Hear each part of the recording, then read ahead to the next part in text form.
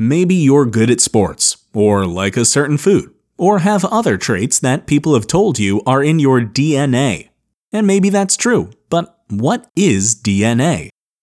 DNA stands for deoxyribonucleic acid and is a double helix-shaped molecule found in chromosomes within the nucleus of nearly every cell in our bodies.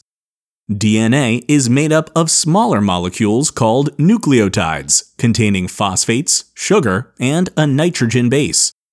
These nitrogen bases are adenine, thymine, guanine, and cytosine, but are usually referenced by the first letter in each nucleotide's name, ATGC. The combination and order of these nitrogen bases are different for everyone, and they're what makes up each individual's genes. Though 99% of the order is the same for all humans, because they're what makes us human. When our cells divide, our DNA divides as well, splitting its double helix shape apart into two strands, reforming in the new cell, and passing along an individual's genetic information. And that's what's in your DNA.